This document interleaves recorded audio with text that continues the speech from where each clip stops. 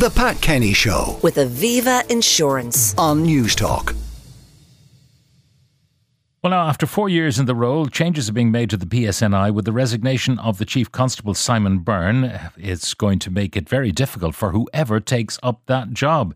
Now, to give us more insight, former Director of Communications for the Ulster Unionist Party, full-time commentator and columnist Aex Kane. Alex, good morning. Morning, Pat. Hi. Now, it seemed to me that this was coming, but it came in the end rather suddenly.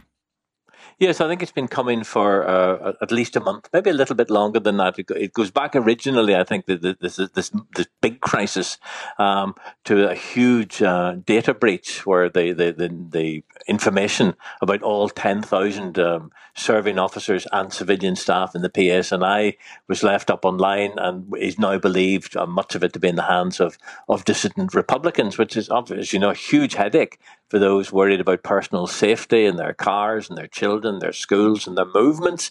And there was a sense, I think, that the PSNI, particularly the Chief Constable, former Chief Constable Simon Byrne, hadn't really grasped the full scale of the problem. And then, of course, we had in the past few days where a court ruling had found against him. Two officers who had fought a case in court about how they'd been disciplined by the PSNI, won their case. The Chief Constable backed the finding. He said, I totally accept the judgment of the court. And then 2 days after that, he changes his mind, says he might appeal it. And at that point, Pat, it was clear that this was a man who had lost control of his own force. Yeah. Now, it's worth teasing out that particular story because that obviously had political ramifications. But you have two PSNI members, junior officers, who take a particular action and then they are disciplined for that action. And it is thought that the reason they were disciplined is either real or imagined political pressure from Sinn Féin.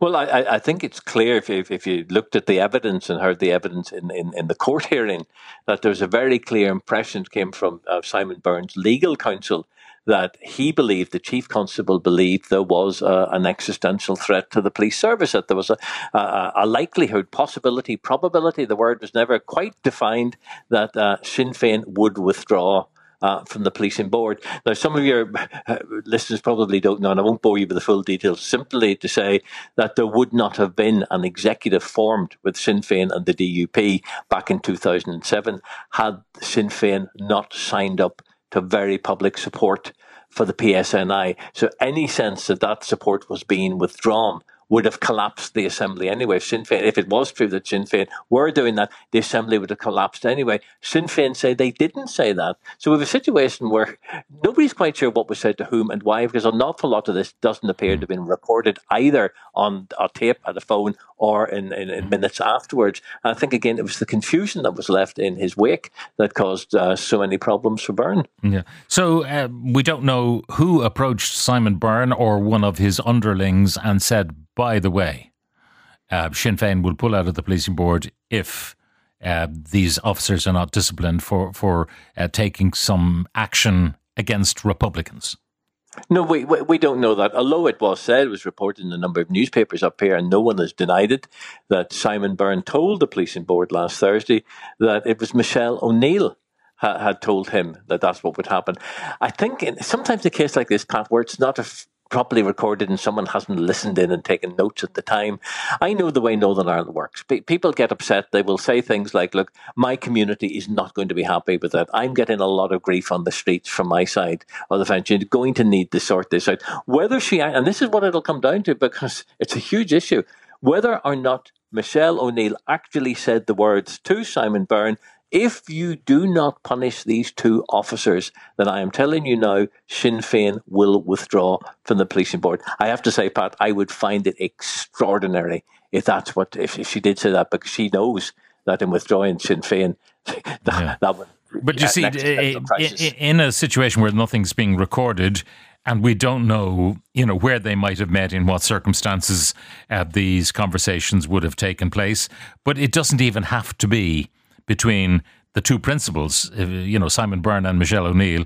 It can be someone purporting to represent Michelle O'Neill and someone who is, an underling or in the Chief Constable's office can have those kind of conversations, and it keeps, if you like, the hands of the principals clean. Yes, that would normally be the case, and lots of conduits operate at street level and will have conversations with senior officers privately, off the record. It happens all the time. But in this particular case, because it was mentioned in the judgment by Justice Schofield at the end of the case involving the two officers, he said it in his ruling, in his judgment against the Chief Constable. He said that the PSNI were making it very clear that they thought there was a particular threat, a particular danger of Sinn Féin withdrawing, and I suppose the logic of that is if the police believe that, if the very highest levels of the police believe that, they must have had very good reason to believe that. But it is a test of character, a test of character for Simon Byrne, because direct political interference. You have a policing board to do a certain job.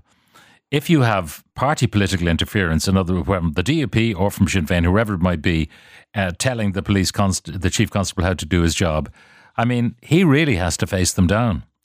Oh, I agree. I think that's a very important point, Pat, and I think it's something that we now know that there will be a review of what's happened over the past few months. But that is a crucial point.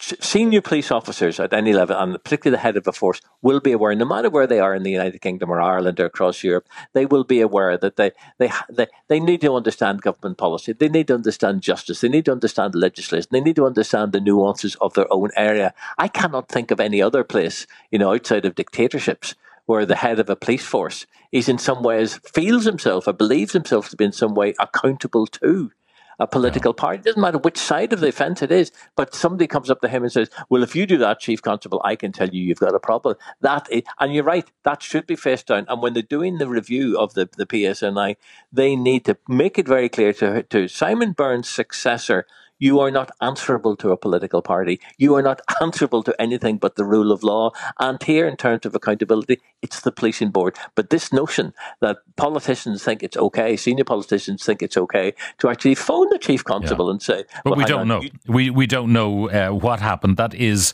Simon Byrne's contention.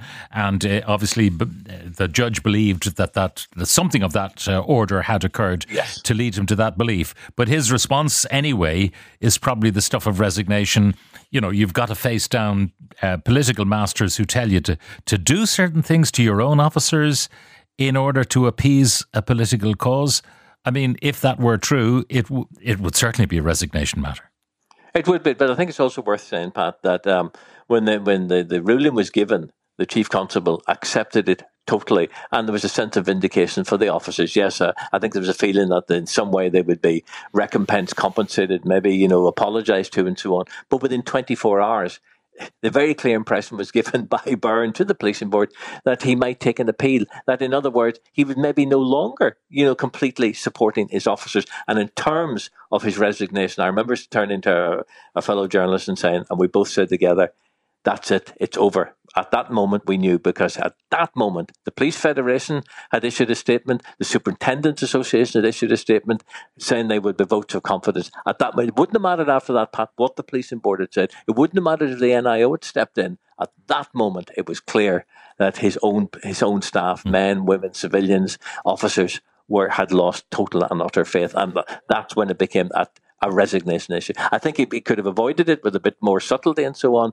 but he muddied the waters so much that at one point on last Thursday, I don't think anybody knew who had said what to whom and why. Finally, Alex, the successor, whoever he or she may be, what you're saying, it's got to be someone who understands nuance. It's got to be someone who's strong.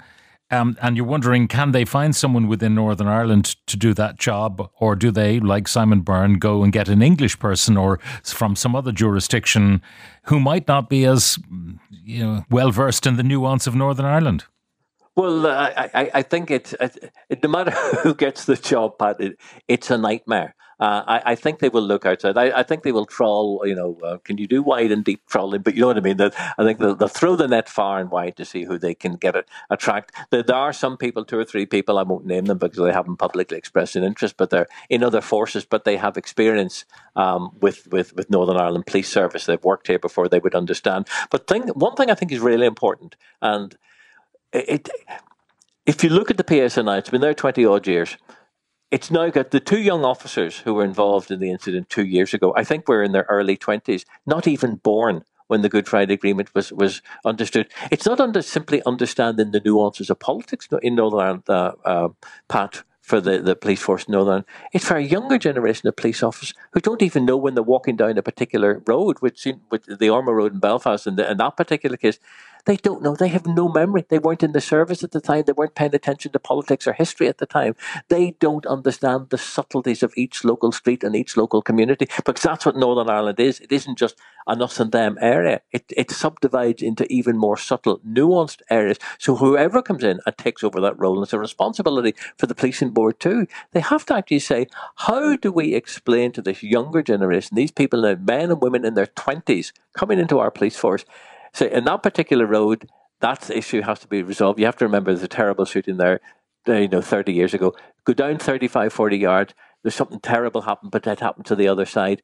You have to learn. Those youngsters have to learn who to talk to. They have to learn history. And that's a remarkably difficult thing to do, Pat, because Northern Ireland is not a post-conflict society. Northern Ireland is still a conflict stalemate. And that means there's so many sensitivities still out there. The slightest thing, most unintended thing, and I've done it myself, the slightest thing can cause offence. You never meant to cause it, but you just, something slipped through your own mental net. And I've been in this game 50 odd years, and even I can do it. So imagine what a young constable, when they're facing a situation they've never faced with before, has no idea what the political background is or the particular background is, and they've been asked to try and cope with that. They need to find a way of training them for that too. Commentator and columnist, former Director of Communications for the Ulster Unionist Party, Aex Kane. Alex, thank you very much for your insight.